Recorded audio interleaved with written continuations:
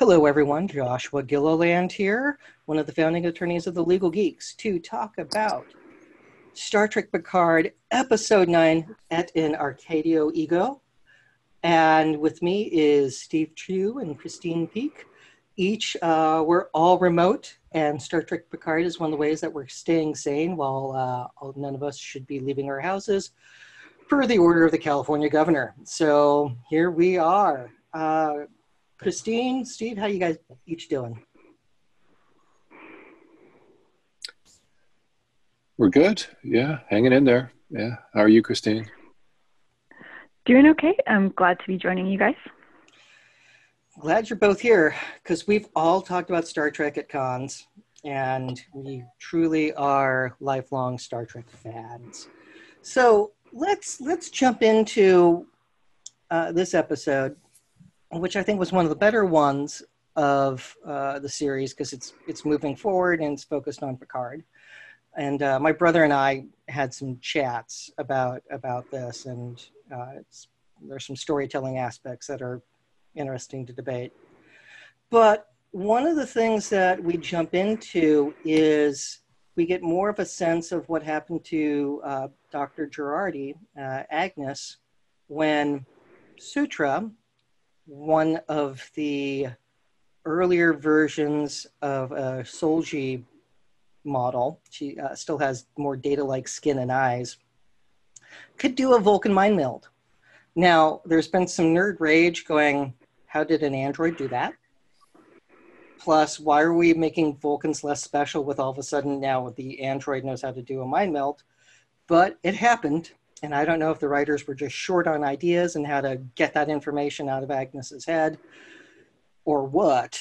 But this kind of plays into how can we defend Agnes with the insanity defense because of how she processed the ammunition, or is it still not defendable?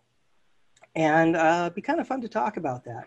Now, Christine, since we have debated the insanity defense before when talking about, say, the trial of the Punisher from Daredevil Season 2, we've addressed this before. What are your thoughts on how to defend Dr. Girardi with what we know now about the admonition and the human mind not being able to process it? So we do get some new information in this episode, which could change our previous analysis. Although, I don't know, Josh, I know you want to save Agnes, and so do I. But, and gosh darn it, we're going to try. She's innocent, yeah. Yeah, no, I've mixed feelings on it as well, and I'll save that. But yeah, you go first. Okay. Sure. Okay, so we're working with this idea that they introduce in this episode that Agnes's human mind simply couldn't process the admonition, and therefore resulted in some type of mental disease or defect. Earlier I had said I didn't want to give up on this defense, but then I proceeded to talk myself out of it. And I think I'm still talking myself out of it. But I think that inability to process goes more towards the first element, right? So there's two elements you need in order to satisfy this insanity defense. So the first thing that Agnes would have to show is that when she killed Maddox, she was actually suffering from a mental disease or defect. And then she would also have to show that because of that disease or defect, she was not capable of knowing or understanding the nature or quality of her act, or that she was incapable of knowing or understanding that her act was morally or legally wrong. And I think the information that the message was not intended for her probably does help you with the first element, with possibly showing that she had a mental disease or defect. But I think that it doesn't do as much for you on the second part of the test, just because I can't get around the reaction that she has to anticipating what she's going to do. The facts to me seem to suggest that she knew what she was doing was wrong, but she somehow was just disempowered, perhaps by the mind meld, from stopping herself. So that's a quick take on it. I think even in that episode, Picard questions whether Agnes knew what she was doing was both legally and morally wrong. When he says, did she think she was right, or did she simply believe that she had no choice? Because there's a difference between those things. You could read that to imply that even if she did believe she had no choice, her belief was not reasonable. I agree with your analysis, because my reaction to that is it's a mistake of fact. You thought bad things would happen, so you're doing a summary execution of Bruce Maddox, not to stop the bad thing from happening, but she killed Maddox because he made artificial life. The insanity defense is irrelevant because it's not an issue of knowing right from wrong. It's it's the justification for the killing. And the fact she was conducting a summary execution because she misinterpreted a warning, that's bad. The thing for a defense attorney to try to fight on is more of the what did the mind meld do to her? If that somehow affected her ability to know right from wrong, or maybe it created an irresistible impulse to conduct the killing of Maddox. I would think they would need something along those lines to defend her. But it's, the adorable Allison Pill probably is going to spend the rest of her life in a prison cell, because I can't find a way for this to work. Steve, what do you think?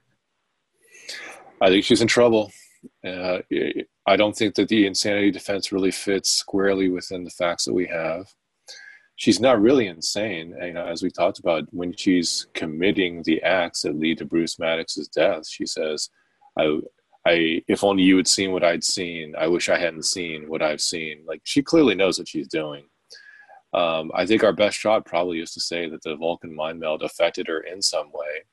And, if you're going to try to go the insanity route and say she just wasn't really in control, but, the facts are going to really, are going to be a problem there. The justification defense is probably more where this fits, where she felt she genuinely believed that she was helping to save humanity by committing this execution. But, I think all of this may help for sentencing. I don't know if it's going to get her off the hook. I think she better get used to, unfortunately, fortunately or unfortunately, I guess, depending upon your point of view, but she better get used to having to sort of carry this burden with her. If she surrendered to the authorities, she likely would be, following the trial, be locked up. If she tries to stay on this new planet, well, who knows what will happen.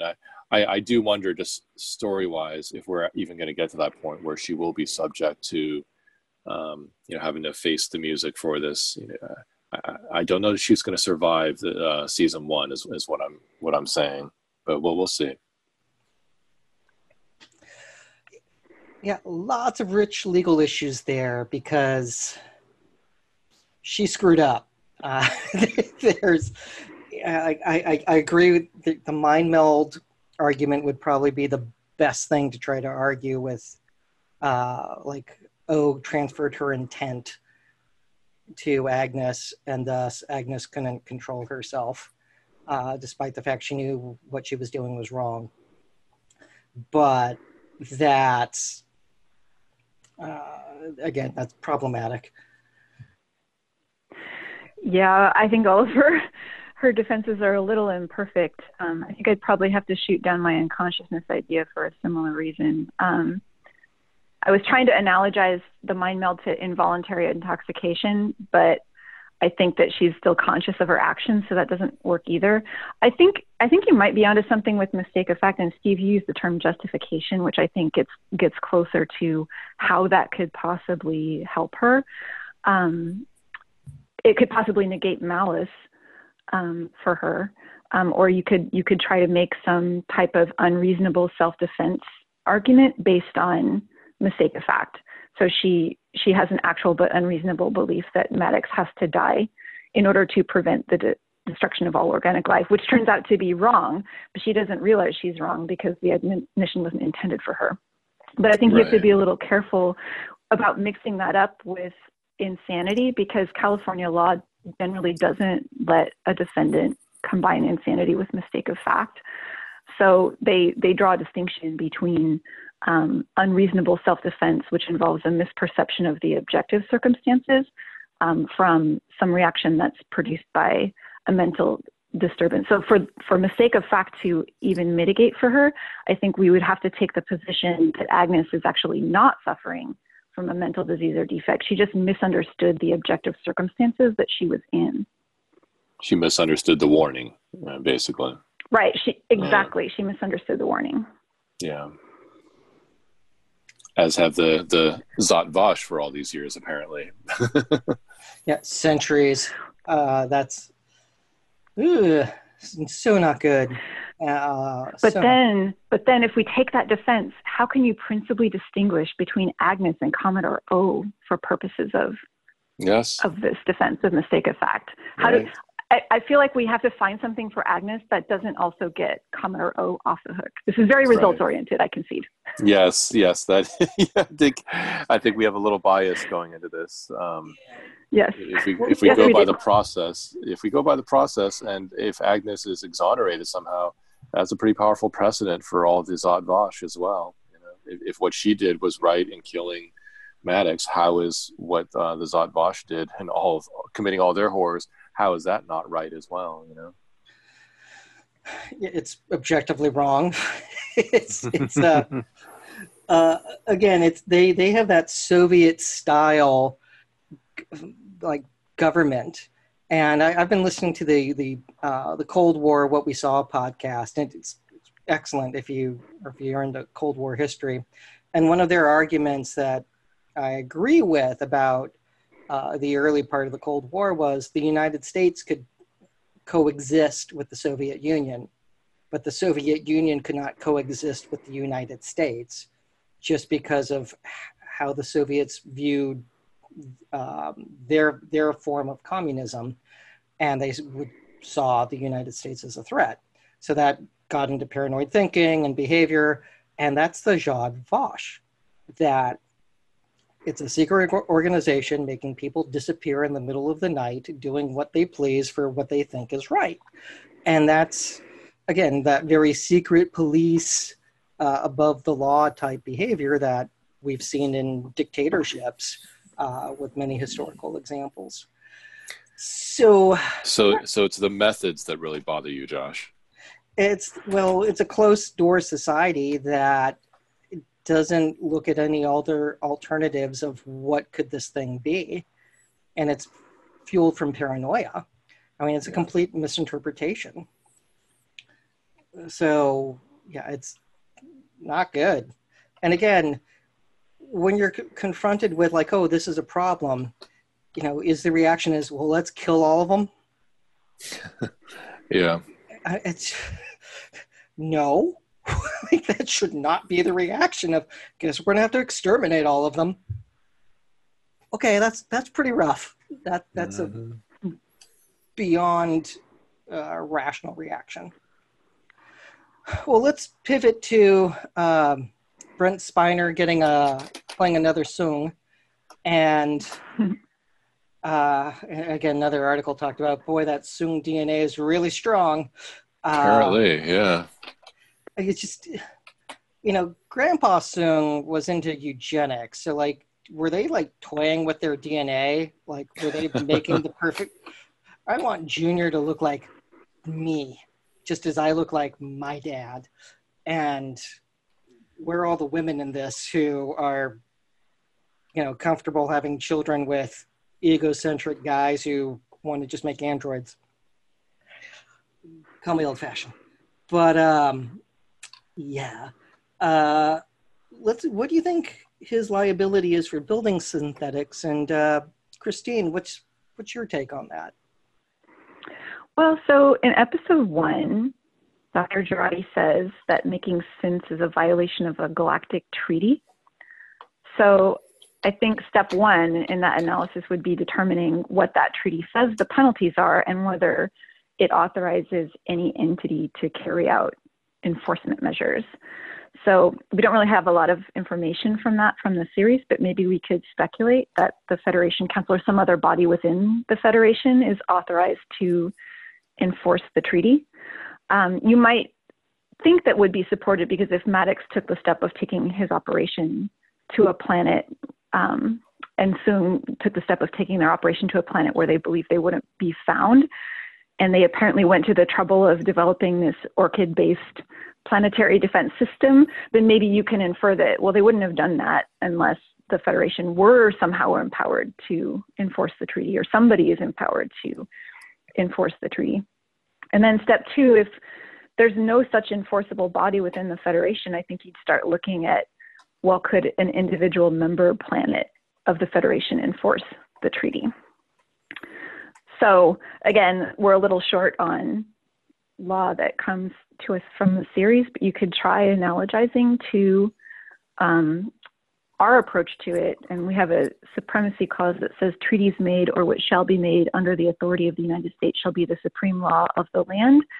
But then you have a series of Supreme Court decisions that distinguish between treaties that are considered equivalent to an act of the legislature and therefore enforceable, and those that the legislature should execute, meaning they can't be enforced in courts until they're somehow implemented by Congress and the president. So to determine if the treaty imposing the ban is enforceable in the courts of member planets, you would need to know a few more facts that go to whether or not this is a self-executing treaty or whether the legislative body needs to take some additional step in order to execute it. Steve, how about your thoughts? I think that's correct. We don't have a lot to go on here. I mean, if the question is just, is Soong, Alton, Inigo Soong liable for building synthetics at all? Well, it is a clear violation of the ban. We can infer a couple things, but these are all assumptions.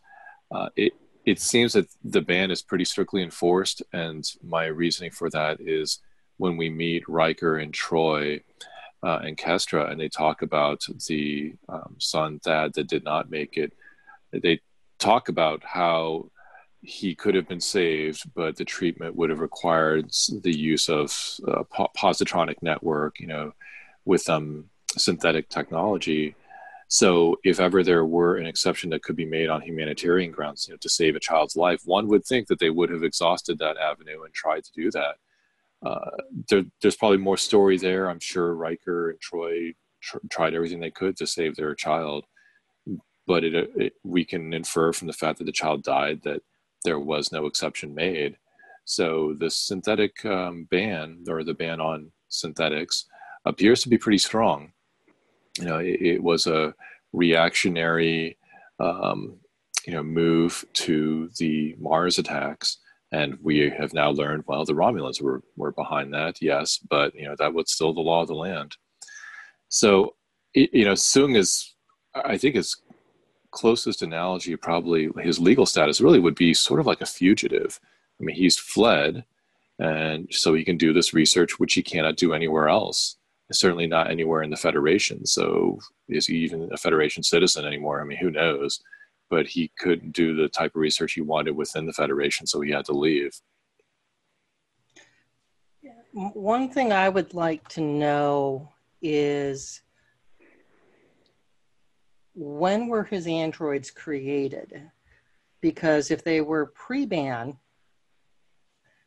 you get into a nice right to life argument saying, like, they exist. They have personalities. They meet all the requirements for life. They're, clearly high functioning.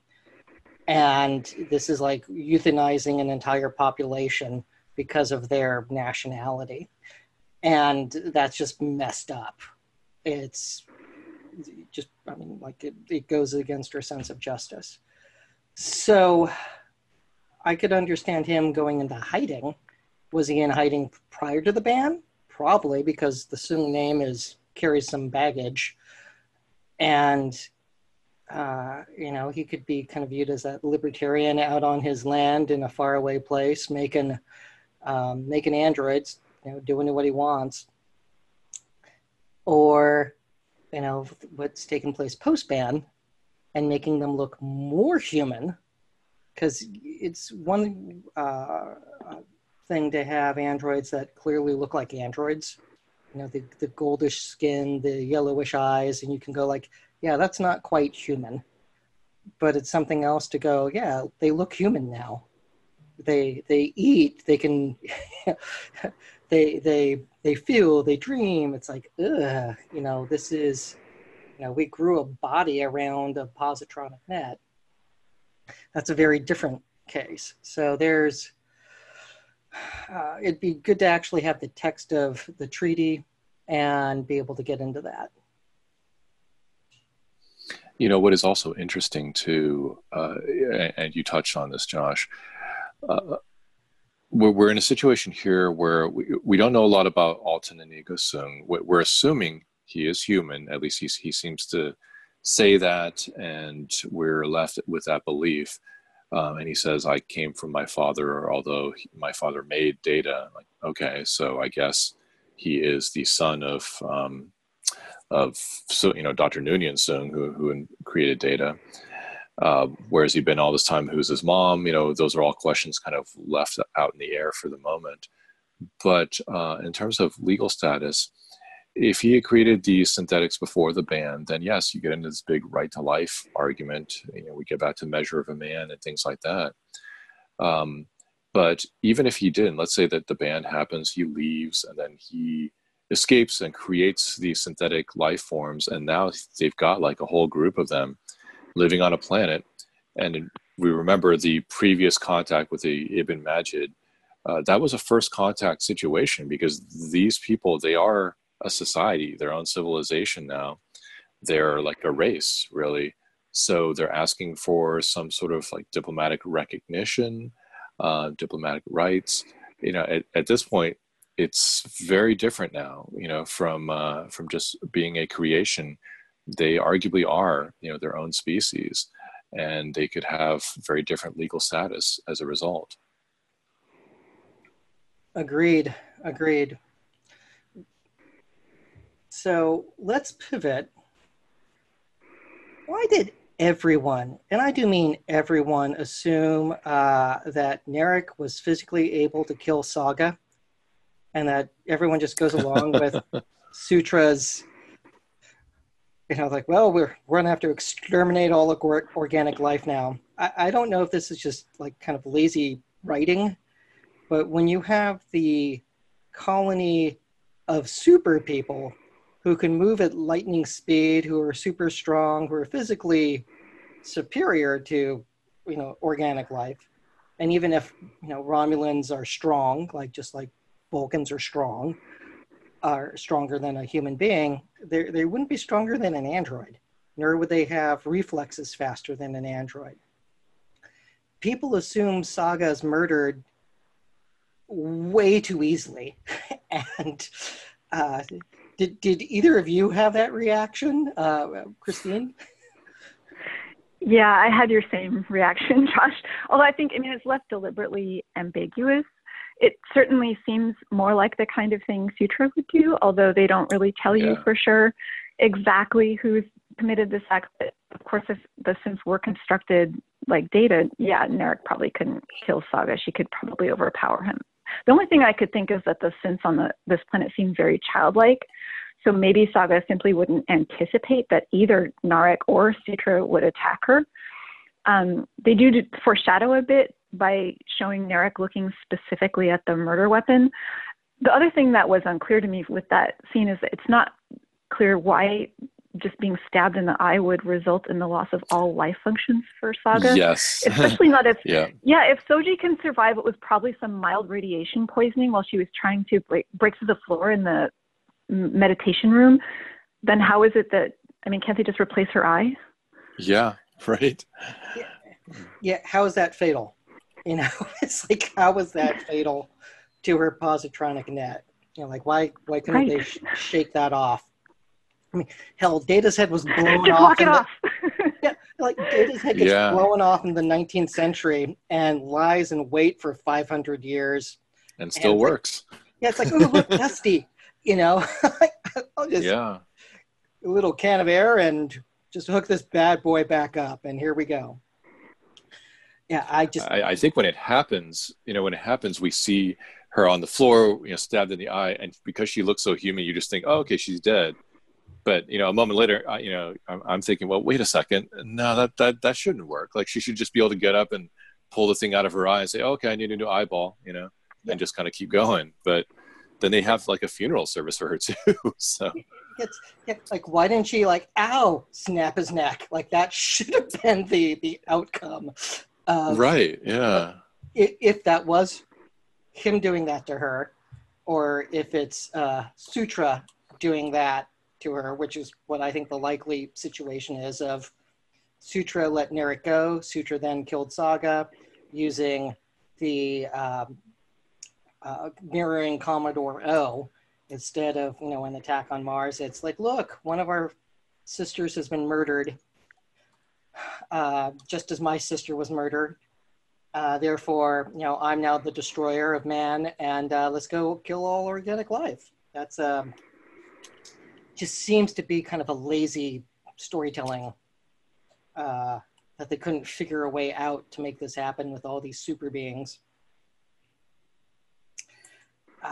The other thing that kind of irked me, and again, it goes back to Sutra. So she likes Vulcans, so she studied Surak and Path of Logic. Why is she so damn nefarious? Because, that's not the Vulcan way. That's not the teachings of Surak. It'd be like the warrior Buddha monk. It's like, what? That shouldn't be the outcome of that. That's not Zen. Yeah, she certainly acts more Romulan than Vulcan. She seems almost passionate rather than dispassionate.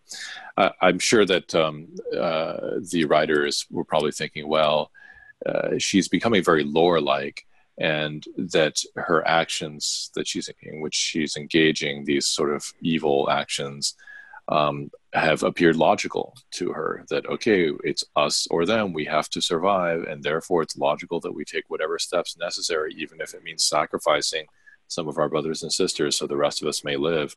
There can be a logic there. Yeah, but it goes against the needs of the many outweigh the needs of the few or the one. It's really interesting because it seems like Soji is starting to conceptualize that whole idea that it's maybe just fear and that's it. But she's unable to work that all the way through, or maybe she's just afraid of countermanding Sutra, because Sutra does seem to be in charge. But it's interesting because Sutra's reaction can certainly be viewed as an extreme fear-based reaction and clearly not purging emotions or making any effort to master emotion. It doesn't seem like she's that reachable, but if there were a way to reach her, could that possibly be it? Would she maybe be persuaded by the teachings of somebody that she's said to revere, and that if she doesn't find another solution, her people are going to be destroyed by their failure to control their emotions? I don't know. Or maybe does she have an off switch? And Data had an off switch.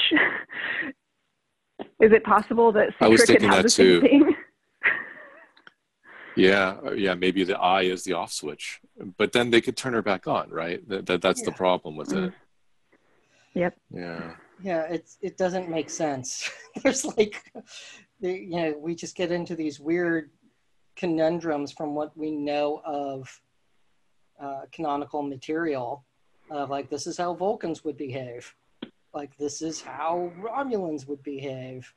This doesn't make sense if this character is supposed to follow Vulcan teachings to the point that she knows how to do a mind meld. I mean, dude, you just don't do that. It's not like humans can do that. That's a tough one to explain. Yeah, that one's tough. Yeah, and again, it's we go ahead, Christine. Oh, I was going to say it's hard to apply that needs of the many outweigh the needs of the few maximum in this situation. Because the most famous example of that, of course, is Spock's self-sacrifice. But this is a voluntary choice by Spock. This isn't somebody from the Federation coming down and dictating to him what he has to do. right? He voluntarily made that sacrifice. So if you try to apply it here, what does that mean? Does it mean that it's better for a small population of synths to assume the risk that they might die, for example, because Picard may not be able to lobby successfully on their behalf? And that's, as opposed to just dialing up the AI that's waiting in the wings to destroy all organic life? I think that the way that it is being applied would be that she looks at the situation, and then that Sutra says, all right, well, we have to, our entire race of synthetic beings, however many it is under threat. The organics are coming to kill us, and they'll never let us go. So if the survival of the synths means that a few of the synths have to die or sacrifice on the way, including my sister, then so be it. I think that's how she would justify needs of the many, right, being the larger synth population outweigh the needs of the one or few, Saga and the others. I mean, you're right. If you extrapolate it out, like, well, if you look at the whole galaxy, then who sort of, I guess it depends how you define the many. Yes, yeah. Or as Picard says, it depends on who's holding the knife too, right? Yeah. Right. Yeah, exactly. Yeah, because she's deciding, in order for all of us to live, I have to wipe out everyone else, and I'm okay with sacrificing one android in order to do that. That's there's no self-sacrifice there. That's just playing God at that point. Or pure utilitarianism, John Stuart Mill at its finest, Yeah, I don't think Mill would agree with that, because Mill was not... I don't think he would. Yeah. Mill never talked about, well, we're going to have to wipe out these people in order for the greater good to take place. Right. Well, right. Now the two sides are basically locked in a hopeless standoff, because there's mutually assured destruction if no one is willing to budge, but each of them firmly believes that if they don't take these drastic actions, that every one of their species is going to be wiped out. Yeah. That if both sides believe if they don't act, then the other will kill them. So yeah, there's no mutual coexistence there, which is again why there's a nice Cold War analogy, because that happened. That happened. Yeah. And isn't it interesting how Picard enters the town square? He's the voice of reason. He's making sense, and he's swaying some of them, and the response is basically, okay, let's shut him up and let's gag him, because we can't have him convincing us otherwise. He's just dangerous. He's like the rabble rouser now, He's going to confuse us with his age and wisdom. It's like, yes, right. Why? His logic, his wisdom. Is this the... Yeah, what exactly is the basis for this house arrest? I had a real problem with that. Yeah, what is the crime here? There is no crime. They want to commit genocide, and they don't want him to talk them out of it. So it's the classic.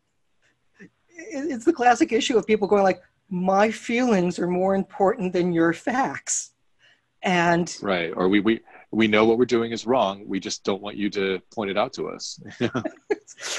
Well, the incarceration appears to be based on what would in our system be considered protected political speech. Oh, absolutely. Yeah. You're censoring an opposing point of view. It's totally content based. Yeah. Absolutely content based, and yeah, very. I mean, it's not Star Chamber because it's out in the public and open. It's like, no, we decided to put Grandpa away because we don't want him to talk us out of this. Yeah, you're right. It's the classic town square where you have your political debates. One guy starts making some sense, and then they point at him like, "Hey, muzzle him! Get him out of here!" Like, that's pretty much the classic, the political purposes behind the First Amendment. I think they're all in play here. Someone took a civics class before writing the scene. Yeah. Or helping their kid with U.S. history homework. Hey, I got an idea. But if we continue this line of thought, and this is something that bothered me, so Sung is the one who they're all still listening to, and he kind of vouches a little bit for Girardi. So that now they leave Girardi alone, who claims that she's the closest thing that they'll ever get to a mother. But what is to stop the synthetics from turning on Sung, their creator? I mean, let's assume he is organic. I don't think we have like the 3 laws of robotics built in here. So why wouldn't at some point Sutra just say, okay, we need to kill all organics, you included? Maybe it's more like a RoboCop program of no one from OCP gets wiped out. So, and it's like, dude, I made you, so it's hardwired. You're not going to kill me. Maybe it's something like that. And they just need someone to say like, you're not my dad, in order for that line of programming to go away. Maybe it's something along those lines. It is an interesting point, though, Steve, because Picard does say, did you just say all?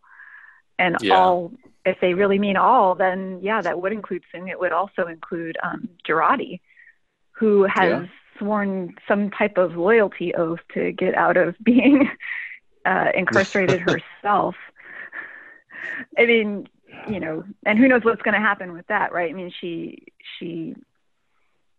says that she's going to die for her children, but is she just saying that so that she can avoid being put under house arrest? I think it's totally the latter, but I think in the next episode, that's going to be tested. I don't know. I have some doubts whether Agnes is going to make it past the season finale. So she's stalling for time. Like reading the handwriting on the wall of, I got to do this in order for, to have a hand on the inside with being able to get Picard out and stop what's going on. So I think it's that. And, I think it's Soji, kept her mouth shut because she realized, no, I'm not going to win this fight, but I can win the war. And like, that's probably what the 2 ladies are playing the long game for. It'll be interesting to see if that golem is used, if Sung gets transferred into it, or Picard, or Girardi, because like those are the 3 people running around. So one of them is up for grabs if they actually use it, or if it's just kind of a red herring that it's just going to stay there. No, someone has to go in it. It's got to be used. That's just that's a slow pitch over the plate right there, Yeah, it'd be weird if they didn't. It's like, okay, so you just did the big fake out. So they're on a fairly large planet. Might not be as big as Earth, but for a group of like a few hundred people living in one place, why are all the androids standing inside shoulder to shoulder? Like that's a really weird use of space. And it's like, it's not like they were limited. They could have built more. And they had the, magical repair device that, where was it? Saga said, use your imagination. And so it's like, they clearly could have made more space. So is it the androids like don't care? I mean, do they not have personal living quarters? Do they stack themselves in like cordwood? What's the deal there? And that's not legal analysis. I just found that weird of, let's untint the windows to show that we have a glass house full of people. Yeah, it's a little bit strange. What was strange to me is that they're having this conversation out in the public square, but not all of them are outside listening to the conversation. They're paying attention to it, but it's unclear whether they can actually hear what's going on. They're like, reading lips. They have to be. Right. Yeah. Right. Why doesn't any of them have enough of a personality to engage in debate? Data would. Data was the kid who kept asking why. Right. Okay. Right. We have one talkative android that's taken charge, and no one seems to go, hey, that goes against everything I know. It's just, there's like no, they're there. It's just like no personality. It's just, we were all doing yoga together in the town square, and now we're not. It's just, they're not very imaginative androids. Well, one could say that that's also just mob mentality, and humans are no different. You know, you get one ringleader, and everyone kind of follows them off a hill, even if necessary. Um, it is interesting seeing how all the androids are packed in so tight together. You know, clearly there's no social distancing going on there. No concerns about anything like that. I'm trying to think back on Data and his, you know, all of his episodes and appearances. I don't think so. I don't think personal space was an issue with him. You know, I think he was able to respect the personal space of other people, at least if physically not being too close to them. I mean, he would sometimes stick around past the point where he was wanted, socially speaking, but I don't think he actually invaded people's space so much.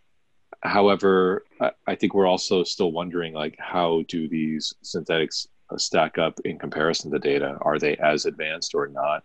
Do they have emotions or not? Are they as smart? Are they as fast? You know, we don't really know yet, you know? Well, Sokka smiles, and so there does seem to be emotion, and it seems to be consistent among the different models. And I do think they would meet all the qualifications for being alive, as opposed to the synthetics we saw on Mars, which seemed to be more, you know, go to the freezer, get the box type. Yes, yes. I carry heavy things. Like, oh, yes, you sure do. Like these androids, they're doing yoga. I mean, they're having their little dance party. I mean, Data at least had personal quarters and took up painting. They don't seem to be doing that. It's weird. Christine, did you have any reactions to their social structure? Well, the one thing that I did start thinking about is, I mean, the fact that Sutra and Soji are almost identical looking, but not quite. And Steve, you mentioned earlier Lore, and, you know, Lore had some deficiencies that Data didn't have. And not to be versionist, but I wonder if maybe Soji and Daj were a more evolved version of Jenna and Sutra. But it seems like, even if that's the case, their society seems to have different versions and different models coexisting amongst each other. But it's pretty clear that Sutra is in charge. Like, it seems like people are just afraid to contradict her. Yeah, she's mean. It's just... Yeah. And you know, during Picard's rousing speech, although he doesn't offer a lot of guarantees, he just says, "They will listen to me. You know, I will be your advocate. We can save everyone. Come on my ship. I know that you don't have reason to trust me from before, but I will do this."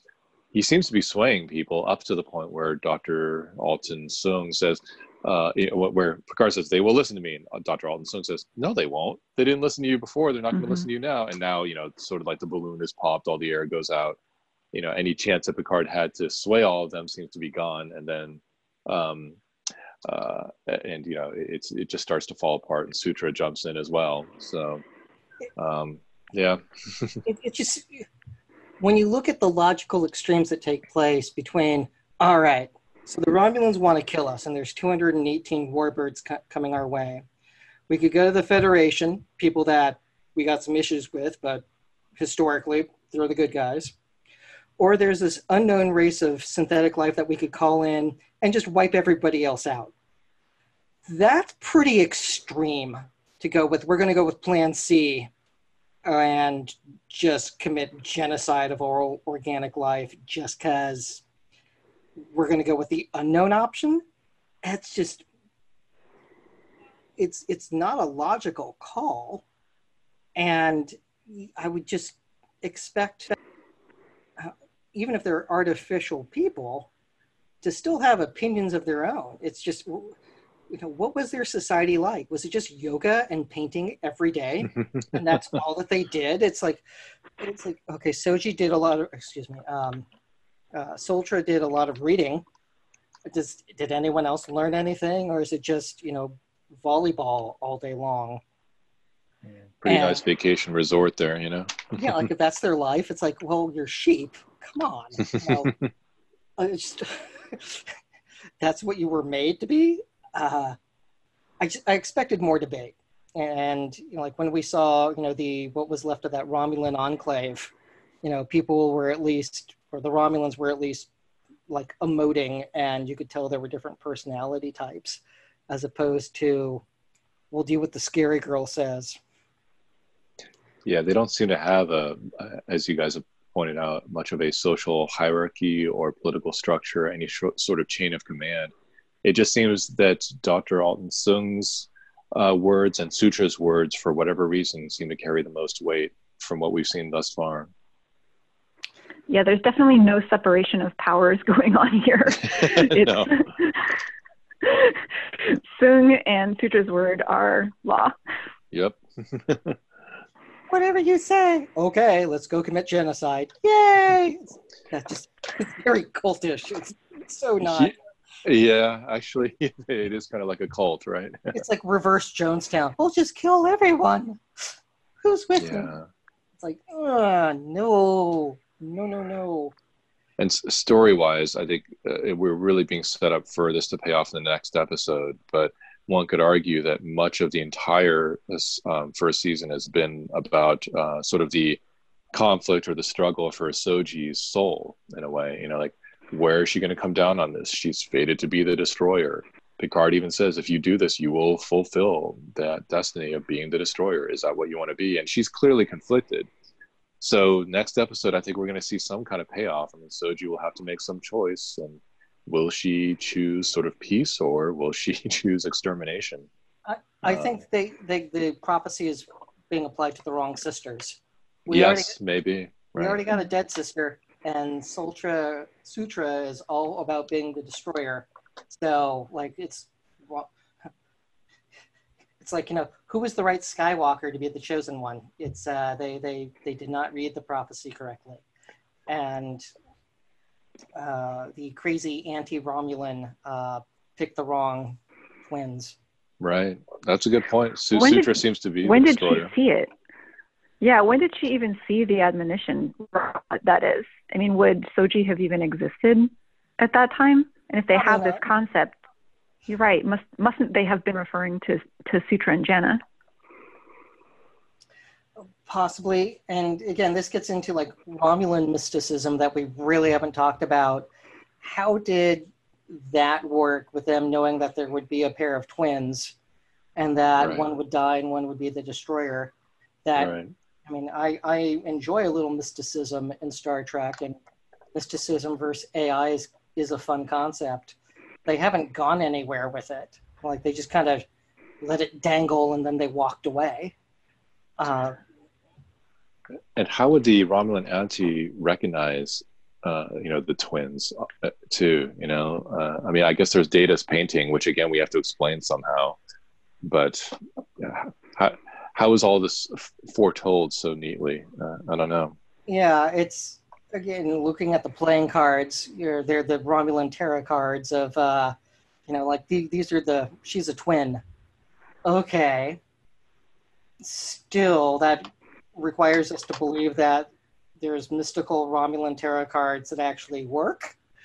And if we're going to go with Vulcan mysticism, okay, so we have to take a little magic for granted. But it's a weird storytelling loose end. It's better than the Discovery loose ends in their storytelling. So I can forgive it easier, but it's a little weird. But let's go to one more issue on how to prosecute Commodore O, and maybe this just keeps getting added to the criminal complaint. The Federation Commodore in charge of security is leading the Romulan fleet in Romulan attire. And we've now crossed into like full-blown, this is treason. She's not just giving aid and comfort to the enemy, but it's full-on collaboration. She's one of them. She doesn't get a free pass, because as soon as a member of the Federation goes like, why are you dressed as a Romulan Commodore now? What's going on here? Christine, do you want to take the treason issue here with her? Sure. So again, if you're to analogize to U.S. law, you would need to have two elements. You'd need to have adherence to the enemy, or intent, and then some kind of overt act of rendering aid and comfort, and you need both of those things. So interestingly, so we've got O in her Romulan garb, although she's also working for the Zhat Vash. So I guess query first whether you could say it's the Zhat Vash or the Romulans that are the enemy here. I mean, I think when I first started thinking about it, I was analyzing it as though she's giving aid and comfort to the Zhat Vash, not necessarily looking at it from the angle of, is this the Romulan Free State that is now qualifying as an enemy of the Federation? But I think that if you look at it as intent to aid the Zhat Vash, yeah, she's the leader of that organization. She's actually infiltrated Starfleet. She's committed numerous overt acts. She's engineered this attack on the shipyard. She's assaulted Jurati with this admonition that Jurati doesn't even want to see. She's presumably behind and her forces are presumably behind the attack on Picard at his home.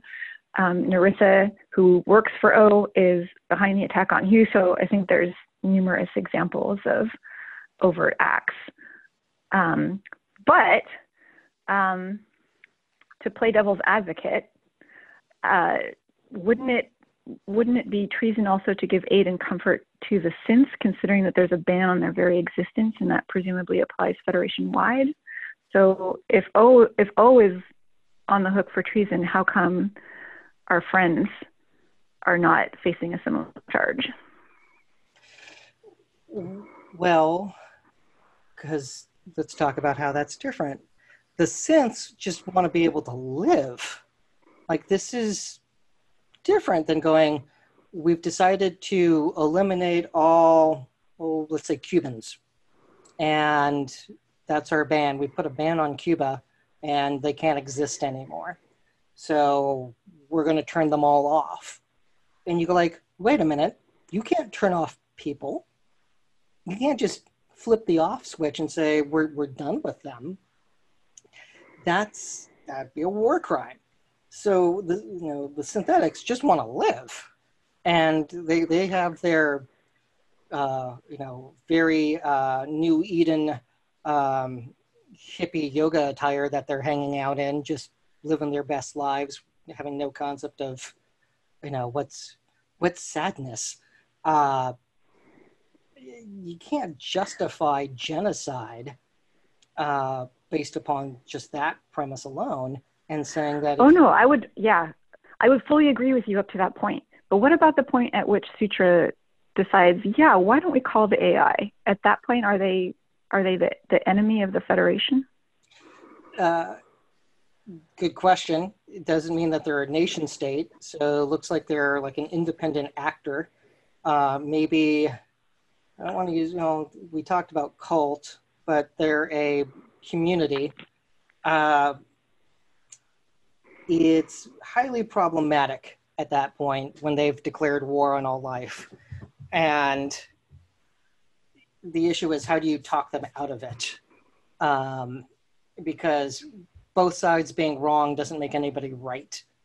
It's like, who's the least wrong in the situation? And when both sides are just trying to commit genocide, neither one is right. So which is why I'm going to side with Picard on trying to stop the genocide from happening, because that shouldn't be on anyone's talking points for the day of, guess what? We committed genocide. But yeah, it's an interesting, are they now enemy combatants? Because, we have this push to call in AI. That is, it's the classic, you've made somebody an enemy. Right. Well, and at this point, are we fairly certain that the Romulan Free State is now supporting the Zhat Vash? That's still a tough call, because I don't know the answer to that, because does the Zhat Vash or the Tal Shiar have the ability in this post-supernova world to build a fleet of 218 warbirds, or is that state action? I don't know the answer to that because it's, are they so secretive and powerful that they could have 218 warbirds, and if each one has a crew of, let's just say 500, that's a lot of Romulans. Those are big. That's a huge armada with lots of Romulans. Or are the ships more automated with smaller crews? I don't know. The latter is definitely a possibility, but I think the closest analogy we have to this in the Star Trek world, there is a precedent for this. In DS9, you may remember that the Cardassians and the Romulans, not their governments, but rather the Obsidian Order and the Tal Shiar conspired together to conduct a preemptive strike, on the Founders.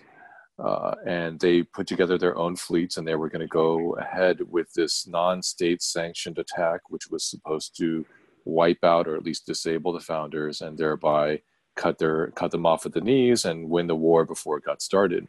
And it may have been successful, except that the effort was infiltrated.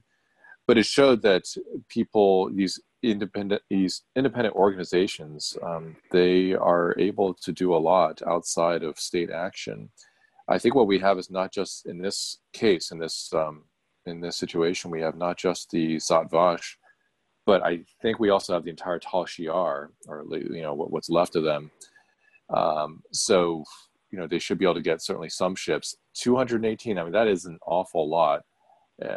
Just the numbers alone make you wonder if it's got to be state sanctioned at that point, to get that many ships. I'm trying to think back to how many ships were involved in the DS9 episode. I don't think we were at 200. I think we were closer to maybe 60 or 70 ships, which is still a sizable amount.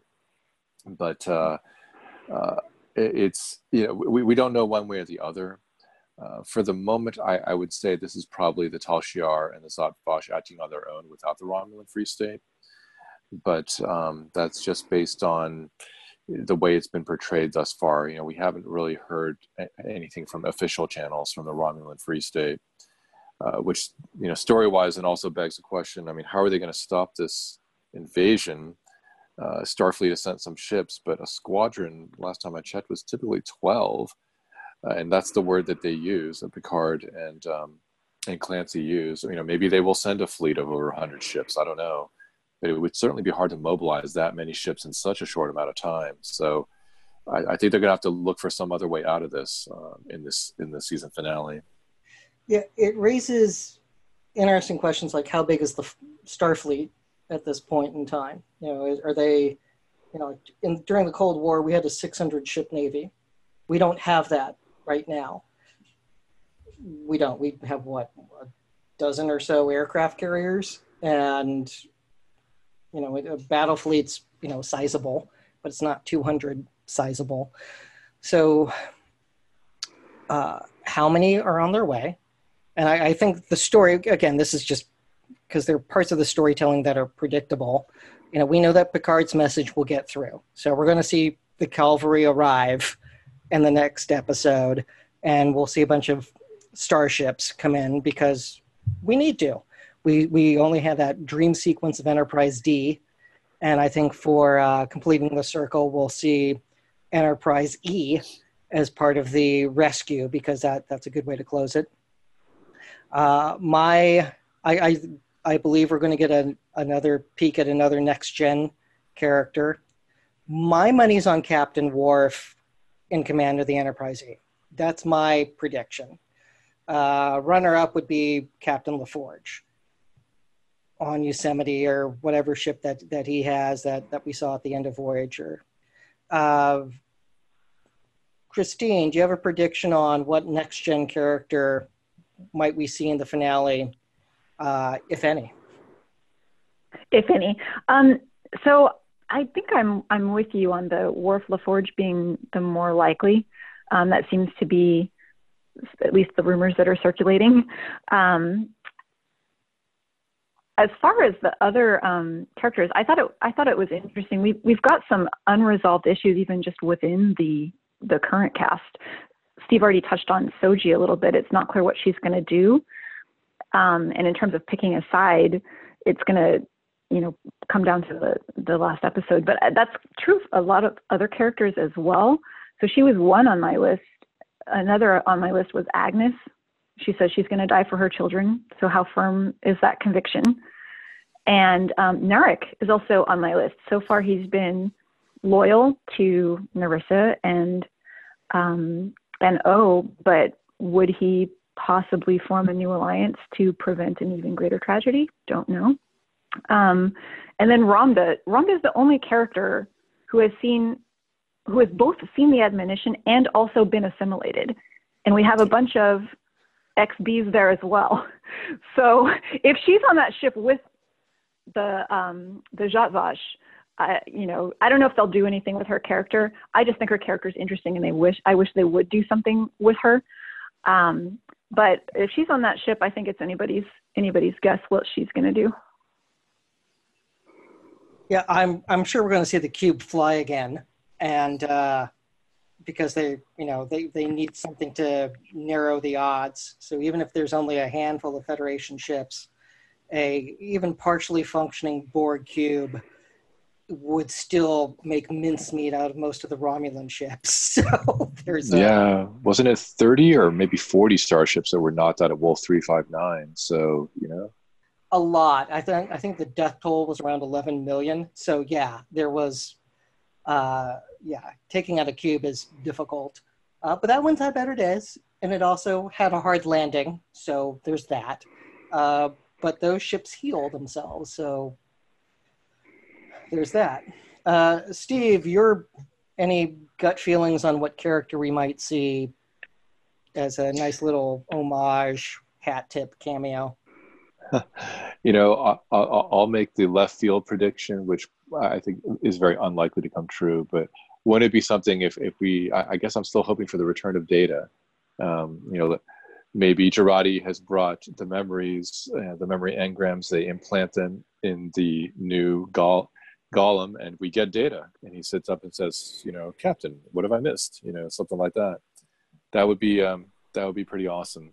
But I think Worf or LaForge are more likely. I'm still wondering what's happened to Beverly, and hopefully we'll find out at some point. But we may get the return of Captain or Admiral Riker, but I think it's been too short of a time for him to leave his vacation planet, put on his uniform, and lead an entire Starfleet, within the span of 2 or 3 days there. So. Yeah, that's a little. That would be one hell of a power play. I mean, that would require Admiral Clancy also picking up the phone and going to battle stations. Not saying it's impossible, but seeing Captain Riker, or if it's Admiral Riker, we don't know. He's at least a captain. That I enjoyed seeing him make pizza, and I'd be content with that if that's the only appearance that we get of him this time around. But I wouldn't be surprised if we see somebody else come to the rescue. It could be some B-list characters too. We could get a Reggie Barkley or something crazy like that, Captain Barkley, yeah, that would be. Goodness help us. That would send a positive message, but that would be very left field. A Captain Wesley Crusher that could make sense as well. All right. Or Janeway or Chakotay, Yeah, I just think they would go with a next-gen character over a Voyager or Deep Space Nine one. Probably. I watch both of those shows, and there are a lot of wonderful characters that they could pull from. But I just think for a curtain call, and especially for a curtain call, they go for a next-gen character, especially if they're using Enterprise E, because I think it would be weird not to have the big E make an appearance in the finale. Yes. So, but hey, we'll find out Thursday. So there's definitely. Before we sign off, I in the news today was news about the founder of Above the Law, David Latt, who's been in critical condition and on a ventilator and fighting the COVID-19 virus. I think I've only interacted with David a couple times on Twitter, but I've read him for years. I really wish him a speedy recovery. I hope he and his husband are as comfortable as they can be, and that we're pulling for him to pull through. So I wanted to be sure to share that, because he's made one giant positive contribution to the practice of law with Above the Law. And yeah, it's a go-to source for news. Definitely. So wish David the best. Definitely. That aside, thank you all for tuning in. If you enjoyed us, please leave a review wherever you listen to us, whether it's Apple Podcasts, Stitcher, Google. We're on many different podcast players, so wherever you listen to us, please leave a review. We do have our Patreon, which does have some additional content there, and check that out. And everyone, we are going to be having more episodes on different topics, and while we're all working from home, because suddenly it's a little more free time to record. So stay tuned for some perhaps lunchtime recordings and others. So with that, stay geeky. Stay geeky, America.